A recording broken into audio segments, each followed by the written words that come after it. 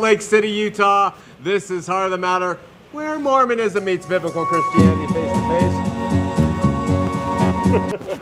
face. We're having a bit of a technical difficulty, as you can tell, but I'm standing here with a great group of young people led by Drew, and he's standing here next to me. Drew, tell us about what you guys... Again, this is why I make the big bucks. Drew, tell us about what you guys are doing. Well, we're from West Covina, California. This is the Christ Community Church College Group, and we're here to share the sufficiency and supremacy of Jesus Christ with those who are lost in Mormonism. And how have you enjoyed your time? This is your third trip, right? This is our third trip. For some of us it's our second, some of us it's our first, but so far we're having an absolutely amazing time. Fantastic. Anything that your group would like to share with the audience? Yeah, we'd like to bear the testimony of God from the Holy Scriptures. All right, ready? Go. Isaiah 43:10. Before me there was no gods formed, and there will be none after me. Praise God. God bless you guys as you're here, my brother. Thanks. Thank you. Thanks, guys. I had a wardrobe malfunction here, so while I'm working on this, let me say a couple things. We're going to have a special tonight as a means to show heartfelt support to the homosexual community. The first 5 gay callers will each receive a $100 gift certificate to Chick-fil-A. So, that's a joke! Boy, tough crowd tonight. Hey, we want to invite you to join us for a statewide, never-denominational communion service with Christians from all over the state of Utah.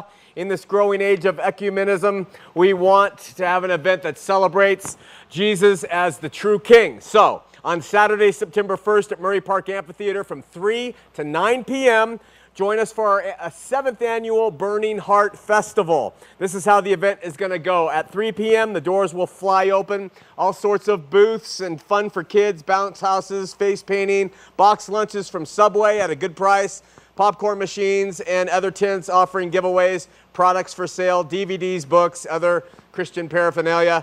And at 4, we will kick off our battle for the best Christian worship band in the state.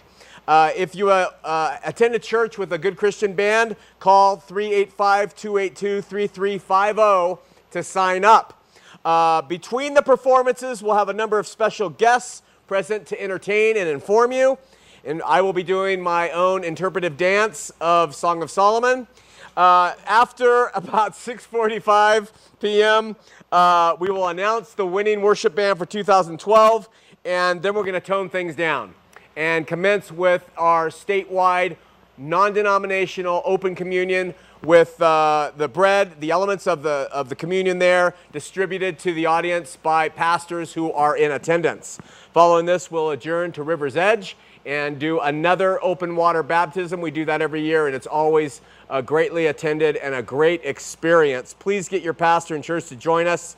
Encourage your worship team leaders and invite all your neighbors, especially LDS family and friends, people who are wondering about the truth, to come to Murray Park Amphitheater 3 to 9 p.m. And remember, go to www.hotm.tv for more information, or call 385-282-3350 if you're a band wanting to participate.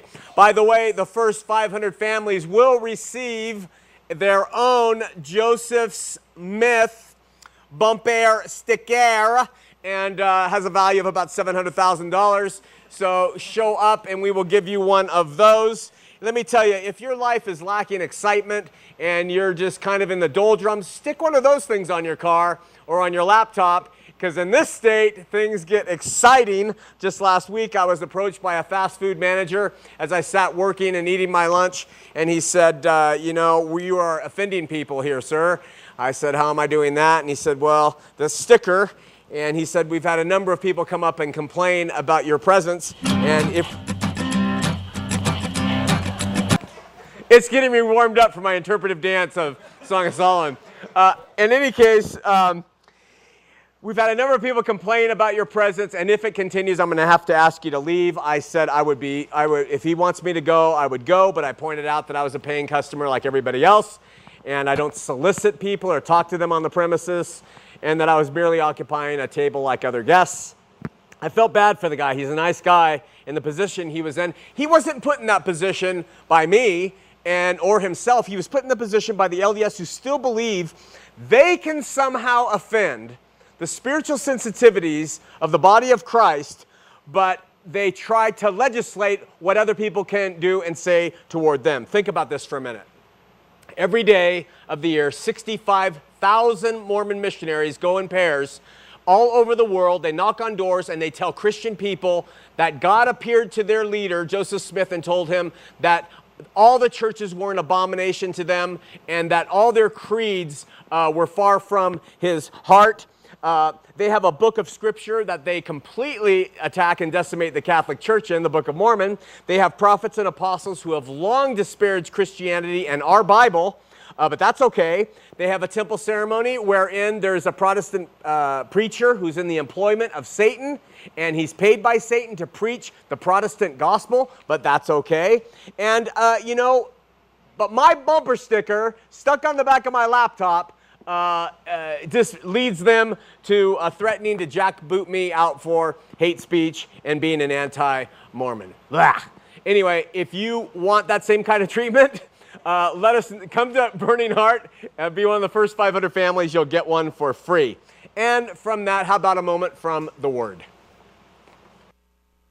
Where the music's supposed to be tonight, it's going to be like the opposite thing of Seinfeld. Where the music's supposed to be, it won't be. And where the music is not supposed to be, it will be. So that was the intro to From the Word. In John chapter 12, verse 25, Jesus has made his triumphal entry into Jerusalem, and a couple of Greek guys by way of Philip are introduced to the Lord. This is the setting. And it seems that in meeting with them, Jesus says, "He that loveth his life shall lose it. And he that hateth his life in this world shall keep it unto life eternal." I personally find this passage at great odds with the general temperament flowing from the lives of the Latter-day Saints that I know, especially when compared to the outlook of most true Christians. LDS Apostle Richard G. Scott, in an article titled, "How to Live Well Amid Increasing Evil," as reported in the May 2004 Ensign, page 102, said, "God's eternal purpose is for you to be successful in this mortal life." He's talking about monetary success. No matter how wicked the world becomes, you can earn that blessing, end quote. As we've mentioned many times in the past, the underlying focus of Mormonism is materialism, money, and worldly accomplishment, as well as holy living as far as it can be attained. And yet here Jesus says plainly, "He that loveth his life shall lose it. And he that hates his life in this world," that's a strong phrase, "shall keep it unto life eternal." Bottom line, there's no way to that's a new word. There is no way to justify the two concepts. You are either of the Lord or you are of this world. You're either going to serve God or you're going to serve mammon. It's impossible to serve them both. Our King had no place to rest his head. He taught in the parable of the sower that one of the results of not producing fruit was that the cares of the world and the deceitfulness of riches and the lusts of other things would enter in and make people unfruitful. And yet Mormonism throughout its existence has somehow managed to convince its believers that this is just not so. So if you're LDS, are you proud of the $5.3 billion shopping mall full of worldly stores that your church has built? Are you proud of the dark, alluring advertisements all up and down the I-15? I mean, there's women in sleeveless gowns, no garments, with glasses of wine that are promoting this mall that your church owns. You can't wear those gowns. You can't drink that wine, but they'll certainly use those trappings to get people in there and to buy products so that they can increase their bottom line.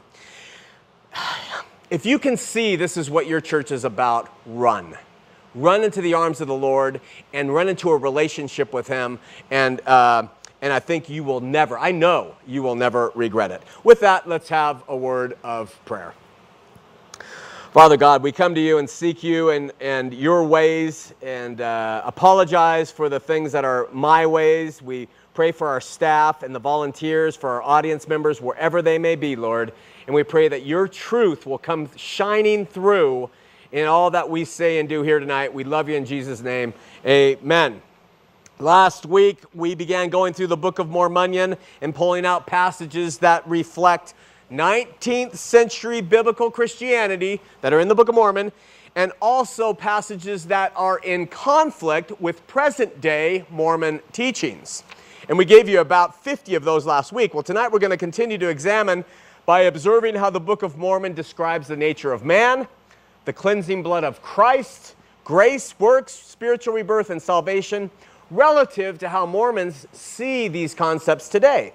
So why don't we start off by talking about the general nature of man. Brigham Young said, "We are the sons and daughters of celestial beings, and the germ of deity dwells within us.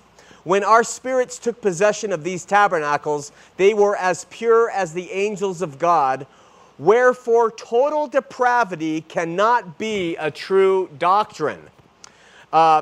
LDS Apostle John Widstow said, "God and man are of the same race, differing only in their degrees of advancement." And then Hugh B. Brown, member of the LDS First Presidency, said, "We proclaim the spiritual and inspiring doctrine that man should look up and not down for his source. For he is of divine lineage, that man is innocent at birth, which is the antithesis of the ball and chain doctrine of original sin and innate wickedness." So, yet the Book of Mormon, written well before Joseph Smith led himself to more advanced doctrine, so to speak, it says things that are quite different. In Alma 30:25, it says that people are guilty, a fallen people, because of the transgression of a parent. That means of Adam. In 2 Nephi 2:21, it says, "And showed all men that they are lost because of the transgression of their parents." Mosiah 3:19 says, "For the natural man is an enemy to God and has been from the fall of Adam." How is a being who is born supposedly innocent and a child of God an enemy of God at the same time? Book of Mormon teaches enemy of God. Christianity teaches enemy of God. But yet Mormon apostles and prophets today say, no, no, no, we're all children of God, born innocent, pure as a driven snow, etc., etc. What's happened? How did this occur? Mosiah also teaches all mankind is carnal, sensual, devilish, subjecting themselves to the devil. This is pure Christian teachings. Helaman 14:16 teaches that all mankind due to the fall is spiritually dead, and it actually uses that phrase, spiritually dead. And Alma 22:14, echoing that man is spiritually dead, says, "Since man had fallen, he could not merit anything of himself." This is totally contrary to how LDS paint the picture of man today and women today when they're born in this earth. The Book of Mormon is teaching an absolutely Christian ideal here. We're going to tell you why in a minute. And then finally, Mosiah 27:25-26 says that a man must be born again, born of God, changed from the carnal and fallen state to a state of righteousness, becoming new creatures. Sounds like that stuff came right out of the Bible, doesn't it? Right from one of the million Christian pulpits that had existed over the ages, teaching things like this. Finally, Helaman 14:6 says, all mankind being cut off from the presence of the Lord are as dead. That is the Christian doctrine. We are born dead to him. We are dead because of Adam's sin. And it is only through spiritual regeneration that we are reunited in that relationship as his children. Prior to that, we are just creatures. The LDS Church renounces that today. So it's clear that Joseph Smith's Book of Mormon taught the biblical idea that because of Adam, humanity was born in sin, having no merit before God and spiritually dead. These teachings are lost in present-day Mormonism. What happened? We're going to tell you in just a minute.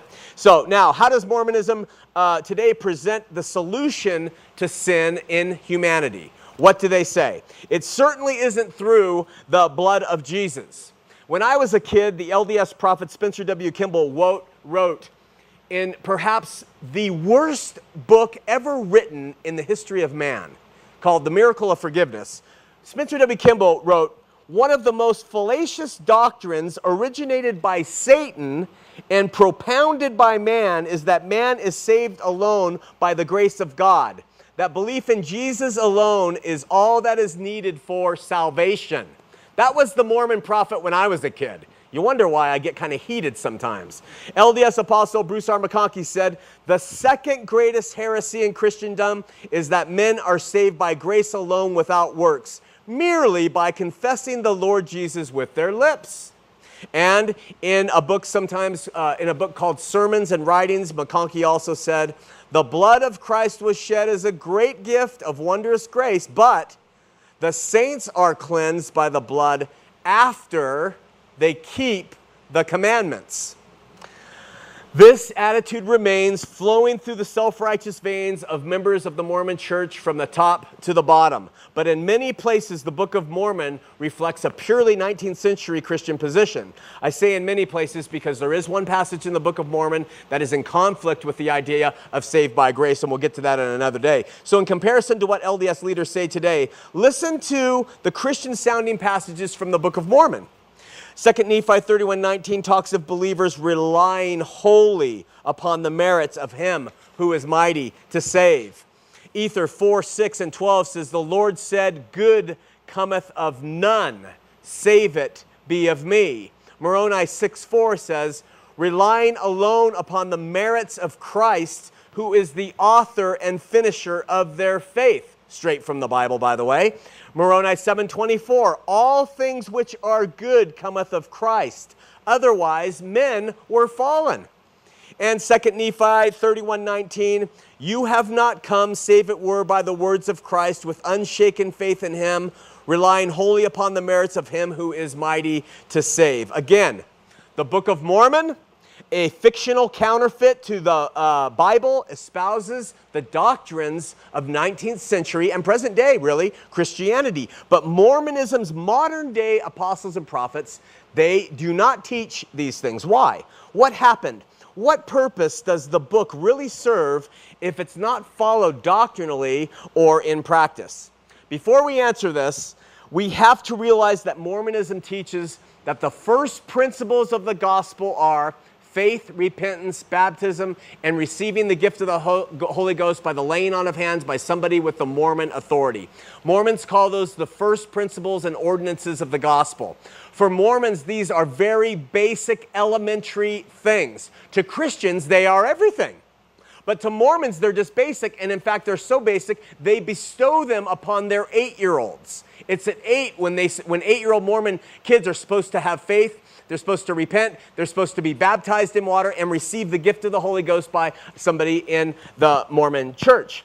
After this, Mormonism places a whole stack of requirements, added principles and ordinances of the gospel on the backs of their people as a means to maintain their salvation and also to establish their exaltation and to ensure that they have the right when they're dead to become a god.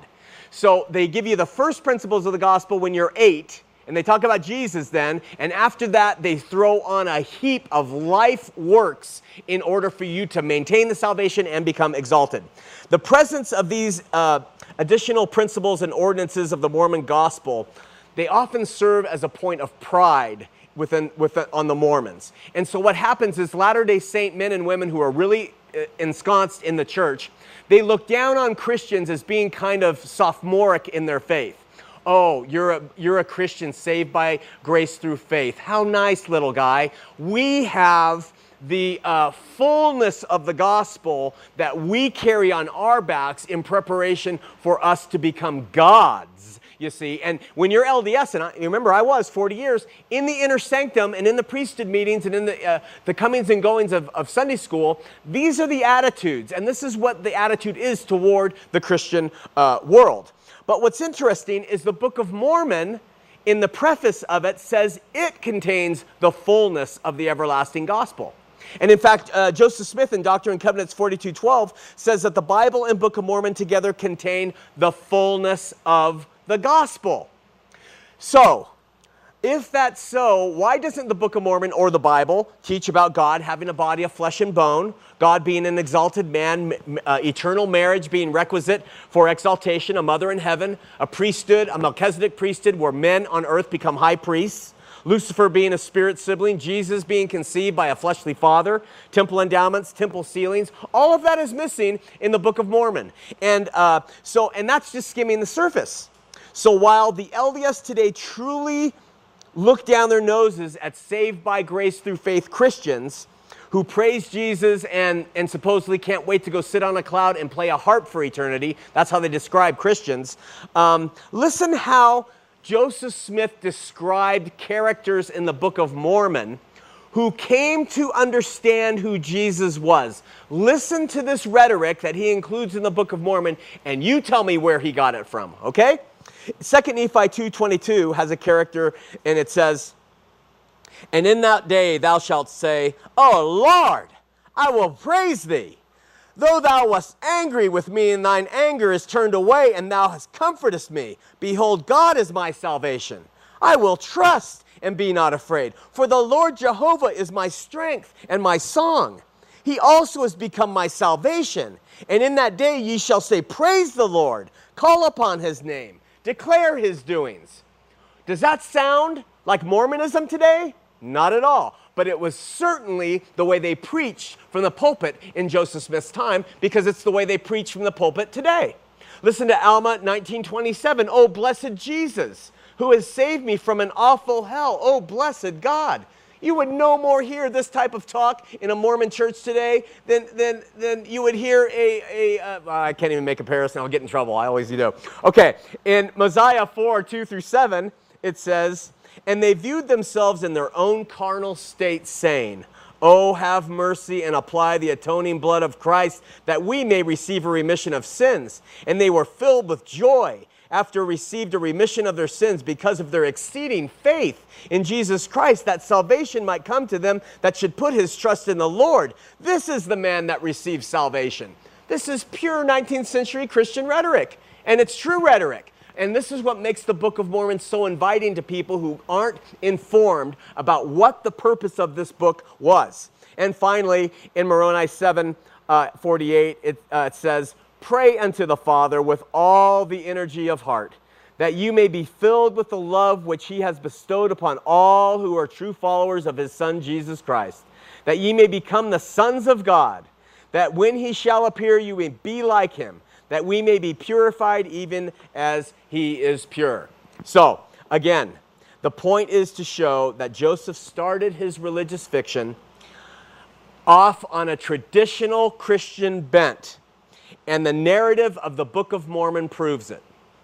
So what actually happened along the way in the historical Mormon narrative that took it from being based on a traditional Christian bent contained in the Book of Mormon to becoming this holy, non-Christian, humanist focus of world, and man. Before we open the phone lines, allow me to give you a limited opinion of how I think things played out in 7 phases. Ready? Phase 1. Joseph Smith Sr. and his son Joseph Jr. were poor and destitute, and they spent, we know this, a lot of time doing 2 things. Talking about Christianity and the problems with it, and trying to convince people that they had the ability to locate buried treasure using folk magic practices. That's a fact. That's phase 1. Phase 2. Over the course of time, the Smiths parlayed these 2 focuses, Christianity and its faults and magic, into a tale of there being buried gold plates. This morphed into a book which added historical flair of where the Indians came from, and then it added a religious nature too. Phase 3. In the end, the finished Book of Mormon was nothing more than a counterfeit to the Bible, even to the point that it used Elizabethan English, with the setting being America rather than Israel, and the American Indians. And like everything else in Joseph's life and story, once the Book of Mormon was printed, he ran it up the proverbial flagpole to see if anybody would salute. All right? Phase 4. The book was in fact saluted primarily by people who did not have a knowledge of what the Bible was really about, and as a result, Joseph merged into this role of being prophet, seer, and revelator. Phase 5. With this newfound respect, Joseph Smith moved from his old stomping grounds because he had been arrested and known as a glass looker by everybody there. He moved away, and he realized that for the religion to grow, he had to somehow differentiate it from the other upstart and competing Christian churches. The Book of Mormon helped with this, But more revelations were necessary to totally place Joseph's church in a category far removed from all the Bible-based churches popping up around them.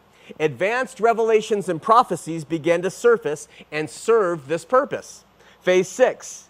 In time, these revelations that Joseph would have superseded the generally Christian concepts of the Book of Mormon, and in time, they took precedence in the church in terms of emphasis and importance. So, Phase 7. Today, the Book of Mormon, like it did at the start, continues to serve as bait in bringing unsuspecting people into the boat called Mormonism, without them realizing that in time they will be gutted, filleted, and fried in a pan of totally non-biblical doctrines and practices, most of which are in conflict with their own first book of Scripture. With that, let's open up the phone lines, 801-973-TV20, 801-973-8820. We, first-time callers, please, LDS callers, please, and turn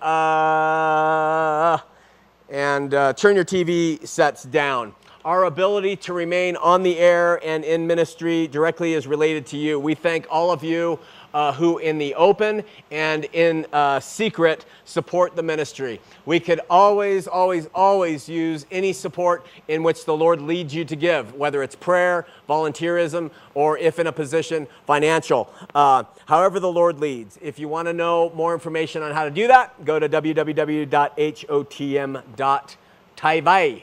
All right? I tell them to get rid of that quote because I can't read it, and just open it up for calls if they call. All right, got an email from a man named Fred. Fred said, "Even though I have only watched a couple of shows part-time, you are rude and mean. Even your dress and look is gross. Every week you look sloppy. Some weeks you look like you came from Hobo City."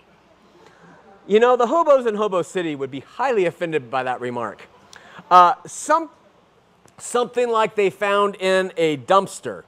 You look like you are having a midlife crisis and that you want to resort to your teen years of 12 to 13. Why don't you take a bath, change your clothes, cut your hair? Can't you decide if you're a boy or a gay? And if you are a man or a girl in boys' clothes? The logic of this guy is stupefying. Now, honestly, if you're a preacher, you should dress more like one. Some weeks you make people barf. We get these all the time, but Fred's was really sincere. So, 3 questions for you, Fred. 3. What do you think you'd do if you saw John the Baptist face to face? How would you relate to him, Fredster? I mean, would you call him out in needing a bath? Pull the grasshoppers out of your beard, John? You're not suitable to represent the Lord Jesus Christ and be the one who paves the way for him. Secondly, Freddie, what would you do if you saw Jesus? If he walked by you in a park? I mean, Isaiah says there was nothing about him that was handsome that you would want from him, that men would desire of him. He was a reed grown out of dry ground. I mean, what would you do when you saw him? What would you do if he walked into your ward, Fredster? Would you say, "Oh, look at that reprobate. Why doesn't he bathe? Why doesn't he cut his hair? Why doesn't he change his clothes? I mean, what is wrong with you? What is wrong with all of you people?" I mean, I get the looks constantly. It's why I dress this way, you idiots. Because I want you to see what's in your heart. I want you to see exactly how you work and how you look at people, and you make the assessment, and you think that's how God sees them too. Finally, I got to quote Paul. "Am I therefore your enemy, Freddie, because I tell you the truth? Why is it you don't pick on me for anything I say? All you do is pick on me for my hair and my clothes and for thinking I need a bath." All of this stuff is so superficial, which it kind of is indicative of maybe you and your heart. Over the years, the ministry has come across men and women who sometimes believe that they should have an answer to every one of their questions. One such writer is a man named Bob B. We used to try to answer Bob B's incessant questions, but we have learned that some people just ask to know things and other people ask to argue. So Bob writes, "Sean, when you were on the telephone with tender believers who are not knowledgeable. You come across as very informed and knowledgeable. However, just like Mormon scholars, when you are asked the hard questions, either you won't answer or you become insulting. If you want your ministry to grow, says Bob, this cannot be a good way to be. Remember, you can fool all the people some of the time, but only a small amount of some people all of the time. And from this, I hope I will get an intelligent, empathetic response. You're not going to get one, Bob, because your whole thing is not about finding truth. If someone called with the most difficult questions, I would spend all week trying to find the answer if I didn't have it. I will spend any amount of time, I will drive as far as my car will take me to sit with anyone searching for truth. But when I run into the likes of guys like you who know everything and you want to do all the teaching, well, that's not my call. We're here to put out, to reach out. And when people want to get into a dialogue or a debate or to apologetics, I don't care. I don't care if you think you're right.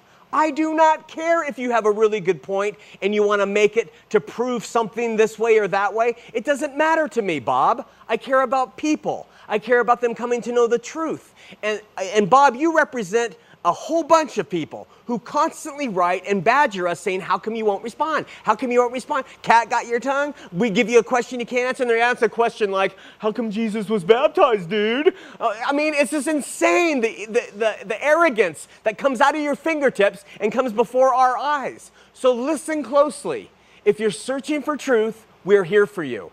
I will give you my left leg, and I will come and sit with you. But if you think you have the truth and you're here to kind of check on us and talk to us and teach us and argue with us, you're wasting your time.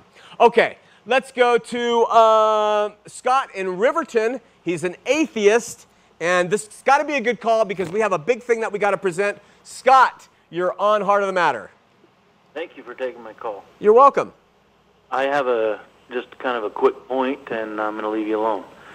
I have come out of Mormon and have realized that it's 100% fake, and have actually done a lot of research on every religion and looked at everything. And I want to kind of just say one thing and let you kind of answer as honestly as you will. Okay, but we have a little feedback problem. Before you keep talking, is there something I need to do? Stop it! Does that help? That's all I can do. Is there anything else I need to do to stop the feedback problem? Does that work? My TV's off. You're doing everything right, Scott. Okay, we're going to go ahead and try it. Okay. I've seen you compare like humans to ants and not understanding a TV. And I want you to respond to the idea that maybe somebody dropped a donut on an anthill. And maybe, just maybe, there's nothing out there but just truth and science. Okay, before you hang up, I don't understand the someone dropping the donut on the anthill and maybe there is just truth and science. I don't understand the connection, so re-articulate that for us.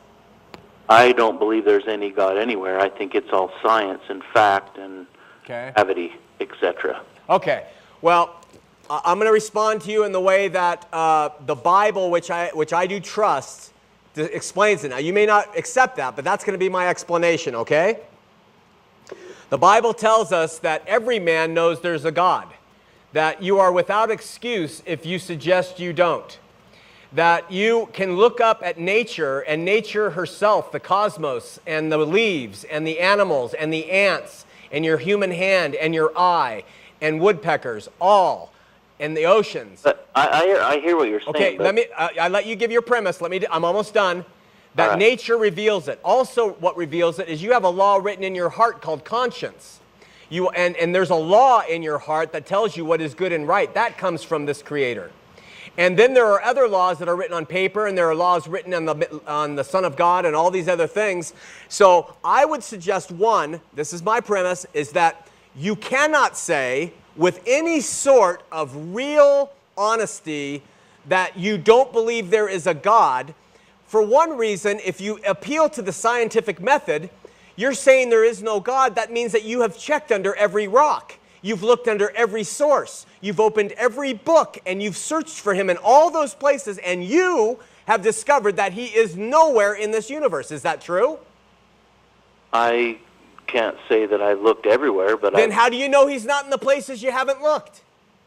I don't know. I just know Indians looked to the rain clouds, and we figured out that that was like low pressures and just moving around. And, you know, sailors prayed that the storm wouldn't hit them. And it's just, you know, I think at some point just science proves that it's, you know, I think that the donut has to be explained at some point, and it's some. Who dropped the donut and who made the donut? I don't understand the donut concept.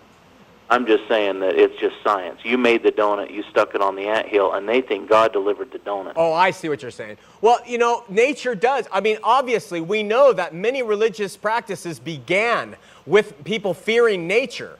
We know that. But Romans tells us, hey, you can look at nature. I mean, come on, Scott. I understand what you're saying, but how many of those religious can you stand back and look at and see? That's clearly ridiculous. Oh, sure, we can look at many religious applications and say they're ridiculous. I agree with that. But so what we can do is we can say, what is truth, right? Can you agree that you're... I agree. I've been watching your show for a long time, and I've actually done what you've said and laid everything out and tried to see some miraculous thing that happens. And I think people look for something. And I've been open-minded, and I come out of Mormonism really trying. And I'm telling you, I have seen nothing. I can grab something and say, well, that light shining that way, or my light bulb burned out on my front porch, and try to grab something. But there is nothing. I don't see anything. And I think I really believe it's just fact. And the fact, scientific fact, is constantly changing and evolving and proven wrong. I know. It's proving that there is no God. Okay, but wait a second. It doesn't prove there is no God. We established that doesn't prove anything. It constantly grows, and it constantly sees that there is no God. You pray to the rain, or you pray to the sun, and we figured out now it just comes around every day, and you know, then the storms come, and then the rains come, and then the snow comes. So, Scott, yes. Do you have children? I do. Okay, so you don't believe that a creator created those children? Well, science tells me it's a sperm and an egg. Okay, so you don't believe that the creator set that system up?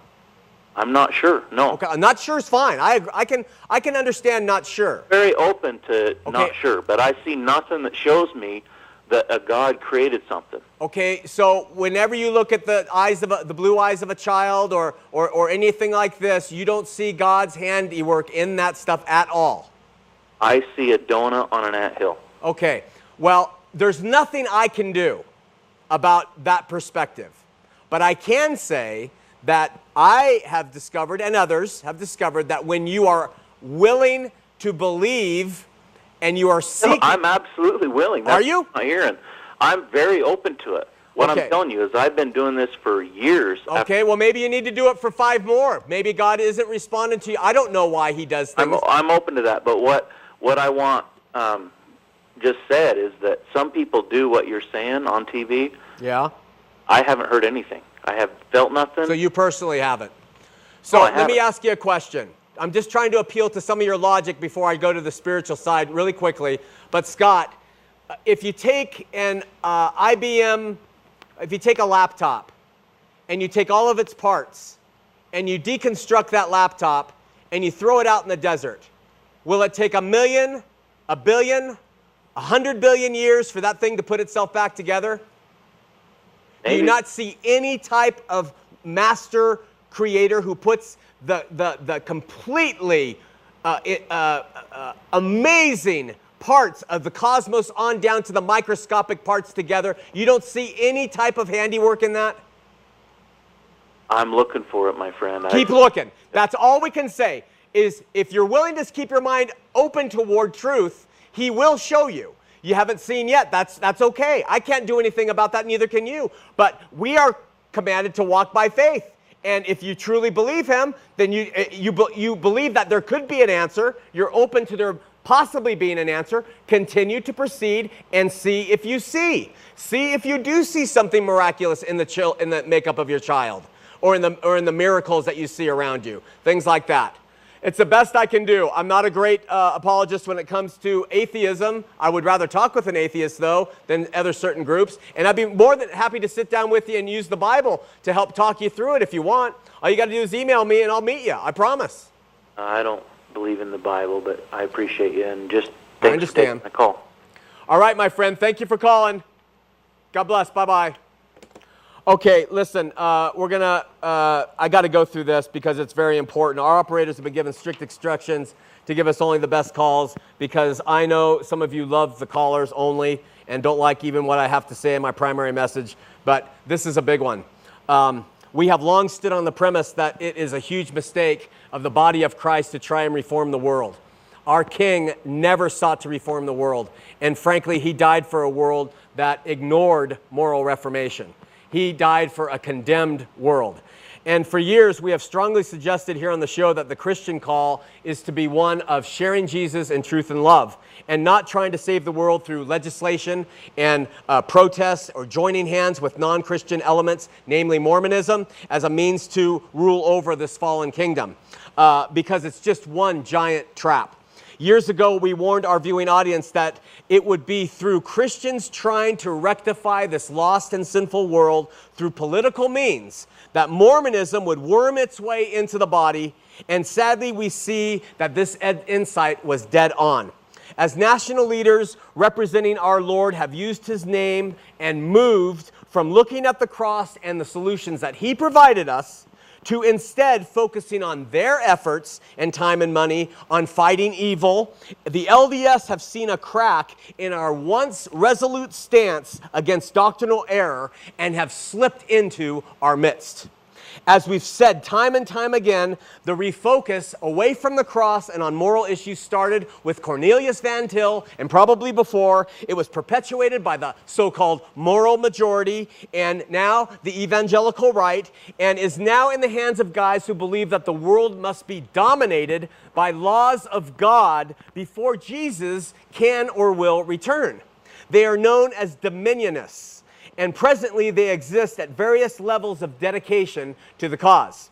Some of the more zealous dominionists in this world are Al Dager, Rick Joyner, Jay Grimstead, Janice Rogers Brown, George Grant, and as my friend Steve C. in Florida points out, do not think that dominion theology is a movement supported only by those on the fringe of fundamentalism, as some of the leading lights who subscribe to some form of dominionism include Paul Crouch, James Dobson, Ted Haggard, Kenneth Hagin, Jack Hayford, D. James Kennedy, Tim LaHaye, Gary North, Rod Parsley, Fred Price, Pat Robertson, R.J. Rushdoony, Rick Warren, and John Whitehead. I don't know this as fact, but I would be willing to bet that every name I have mentioned here is completely behind the idea that Christians need to unite behind an LDS political leader or leaders, as the Latter-day Saints share the same ideology, to govern by virtue of laws imposed in the name of God to help bring about the second coming of Christ. I mean, even in this state of Utah, where you would think believers, pastors, and Christian leaders would have the greatest understanding of Mormon doctrine and the dangers of embracing the Mormon machine, most of the larger churches have chosen to stand together with Mormonism rather than apart from them. How did this happen? Years ago, the self-appointed federal head of Christian churches here in the state of Utah was befriended a BYU professor of religion and indirectly an LDS apostle by the name of Jeffrey Holland. This politically minded brother, blinded by the dark light of Mormonism's allure, found himself welcome into their inner sanctum and has ever since used his influence in the body to get the Christian leaders of this state to adopt a method of talking with the LDS in a kinder, gentler fashion, which in the end has meant building bridges with them. Today, this man and his ministry stands with the LDS in their pursuit of winning the highest office in the nation, as do the cowardly churches and their pastors who have followed their lead, essentially selling out the pure cause of Christ in the name of world unity and political conservatism. In this month's edition of the LDS magazine, The Ensign, there is a reprint of a speech LDS apostle Jeffrey Holland delivered to an audience of national Christian leaders on May 10th of this year. Holland, again speaking to nationally recognized Christian leaders, opened his remarks by saying this: "Friends, you know what I know, that there is in the modern world so much sin and moral decay affecting everyone, especially the young, and it seems to be getting worse by the day. You and I share so many concerns about the spread of pornography and poverty, abuse and abortion, illicit sexual transgression, both homosexual and heterosexual, violence, crudity, cruelty, and temptation, all glaring as close as your daughter's cell phone or your son's iPad. Surely there is a way, listen, for people of goodwill who love God and have taken upon themselves the name of Christ to stand together for the cause of Christ and against the forces of sin. In this, we have every right to be bold and believing for," quote, and he quotes Romans, "if God be for us, who can be against us?" I can barely continue to read this talk, but I'm gonna. Holland says, "You serve and preach, teach, and labor in that confidence, and so do I.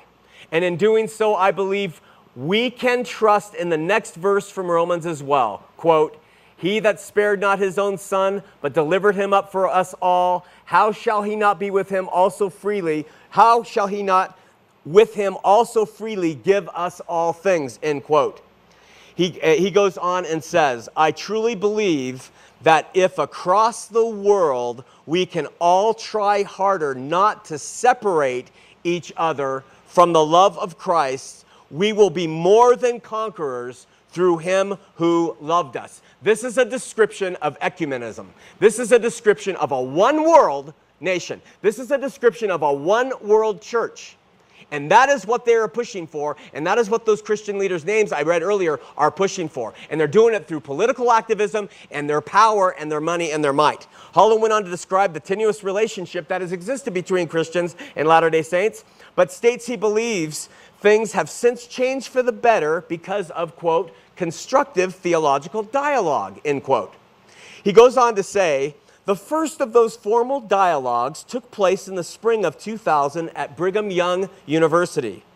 As the dialogue began to take shape, it was apparent that the participants were searching for a paradigm of some sort, a model, a point of reference. Were these to be confrontational, arguments, debates? And he goes on and he talks all about these dialogues that have now morphed into these true form of brotherhood and sisterhood with a kindness between all these Christians and the LDS who they might disagree on some points of argument but are willing to stand together and unite against this decrepit world. After talking about the fact that both sides certainly will remain true to their doctrinal differences, we'll see about that, Holland adds, furthermore, we are always looking for common ground and common partners in the hands-on work of the ministry now. Now it's the ministry with the LDS. We would be eager to join hands with our evangelical friends in a united Christian effort.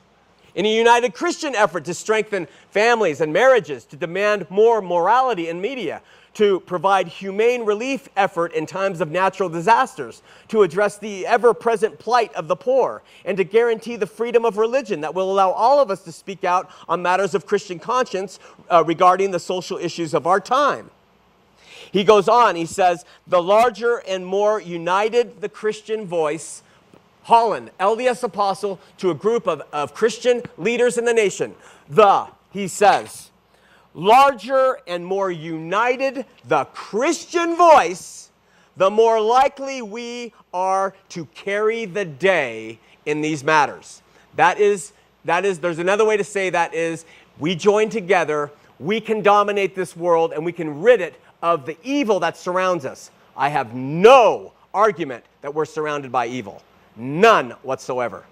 But I do have an argument in what the Bible describes as the prescription for this evil and what the Bible says will be the end result of this evil. Inevitability.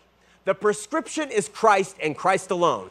And the churches are forming bonds with these non-Christian elements in order to try to correct the world, and it's going to turn on us. Can I be more emphatic, more outlandish looking when I try to explain this to you? We are going down a dark, stupid path with these LDS leaders, and they know what they're doing. They have used this local evangelical, politically minded leader as a little puppet. He's a little puppet, and they've moved him into position, and they've got him exactly where they want him to be, and we can even see it reflected in this talk. He goes on, and he literally says, in that regard, we should remember the Savior's warning regarding a house divided against itself. He uses the Bible and the Lord talking about a house divided against himself. And he says that is what we are doing by not including the Mormon church in the body of Christ. A house that finds it cannot stand against more united foes pursuing an often unholy agenda, end quote. Holland then spoke of Christ, the LDS adoration of him, and he talks, and then he says there's a call to the Christian conscience. And he quotes Tim LaHaye. He quotes a Christian, evangelical, a noted Christian man who says, and in Holland, the Mormon is quoting this to these religious leaders. Tim LaHaye said, if religious Americans work together in the name of our mutually shared moral concerns, we just might succeed in reestablishing the civic moral standards that our forefathers thought were guaranteed by the United States Constitution. All of our nation's religious citizens need to develop a respect for other religious people and their beliefs. We need not accept their beliefs, but we can respect the people and realize that we have more in common with each other than we will ever have with secularizers of this country. It's time for all religiously committed citizens to unite against the common enemy. Bullshit talkie mushrooms. It's a bunch of bull. Jesus Christ did not come and bring this.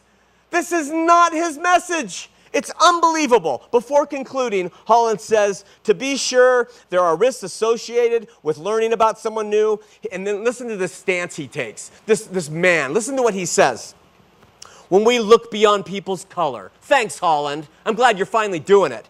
When we look beyond people's color, ethnic group, social circle, church, synagogue, mosque, creed, and statements of belief, and when we try our best to see them for who and what they are, children of God. This is anti-Bible. Something good and worthwhile happens within us, and we are thereby drawn into a closer union with that God who is the Father of us all. And he closes quoting the Bible and then the Book of Mormon. The name of the Ensign article that went out to every Latter-day Saint, Standing Together for the Cause of Christ.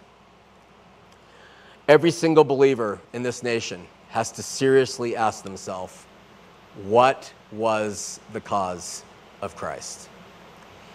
Because the way you answer is going to determine on how you stand. All right, we have Mike in Salem. Mike on line 3. Mike, you're on Heart of the Matter. Hey, this is Mike from Salem. You're on the air, my friend. Hey, I just was wanting to talk a little bit about. We've got a few weeks ago. You talked about all the apostles talking about these kids coming home pure and not, it was better to be dead than to. Oh yeah. Yeah. Well, down here in South Utah County, we've had a couple of young men that have committed suicide just recently here, and the people are just sick about it, and it's all because they feel like they've let their church down, and wow.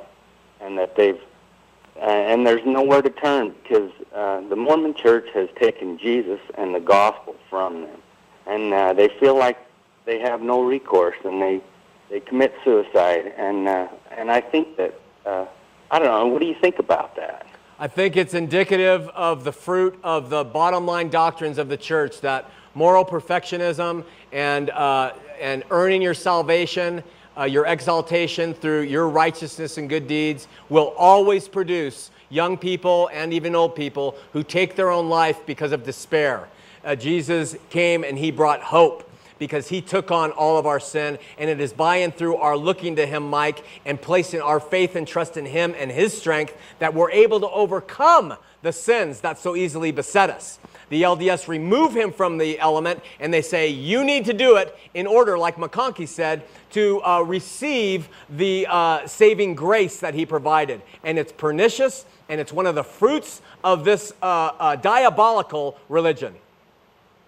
That's exactly what I was getting at. I mean, these people, we love them. They need the gospel.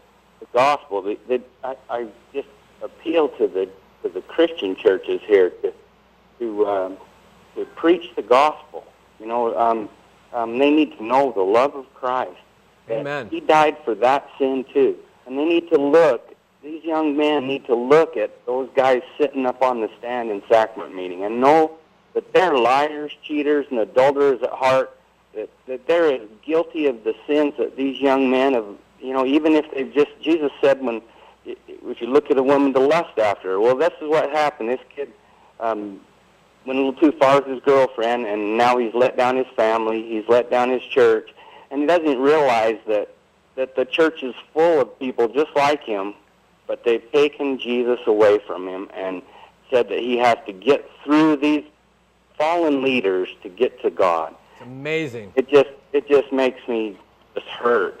Mike, I just call to these people to come to Christ. That He died for your sin. There's nothing that you've done that you need to take your life for, and that is the diabolical problem with the church. That's why they need to. These other pastors and stuff need to not hook up with them, because this is what they are going to eventually do. They would like to put that burden on everyone so that they can build. Amen, Mike. I really appreciate your call, my brother. Very timely. Thank you so much. Yep, bye. God bless. Bye-bye. Listen, I don't care if you've had a life of sin. You know, if you cannot stop sinning, the Lord died for you 2,000 years ago plus, and He did it all. It's done. He did it. And you look to Him, and He is there for you. And the fruits of this religion and putting the weight back on your back is anathema. It is absolutely contrary to the saving grace of Jesus Christ. I was saved, removed from the most fleshly, ugly human being impossible because of the Lord Jesus Christ. If He can save me, He can save anybody. And He did save me, and He changed me, and that's what He does for you. So join us next week as we continue on to examine Mormonism relative to biblical Christianity. We'll see you next week here on Heart of the Matter.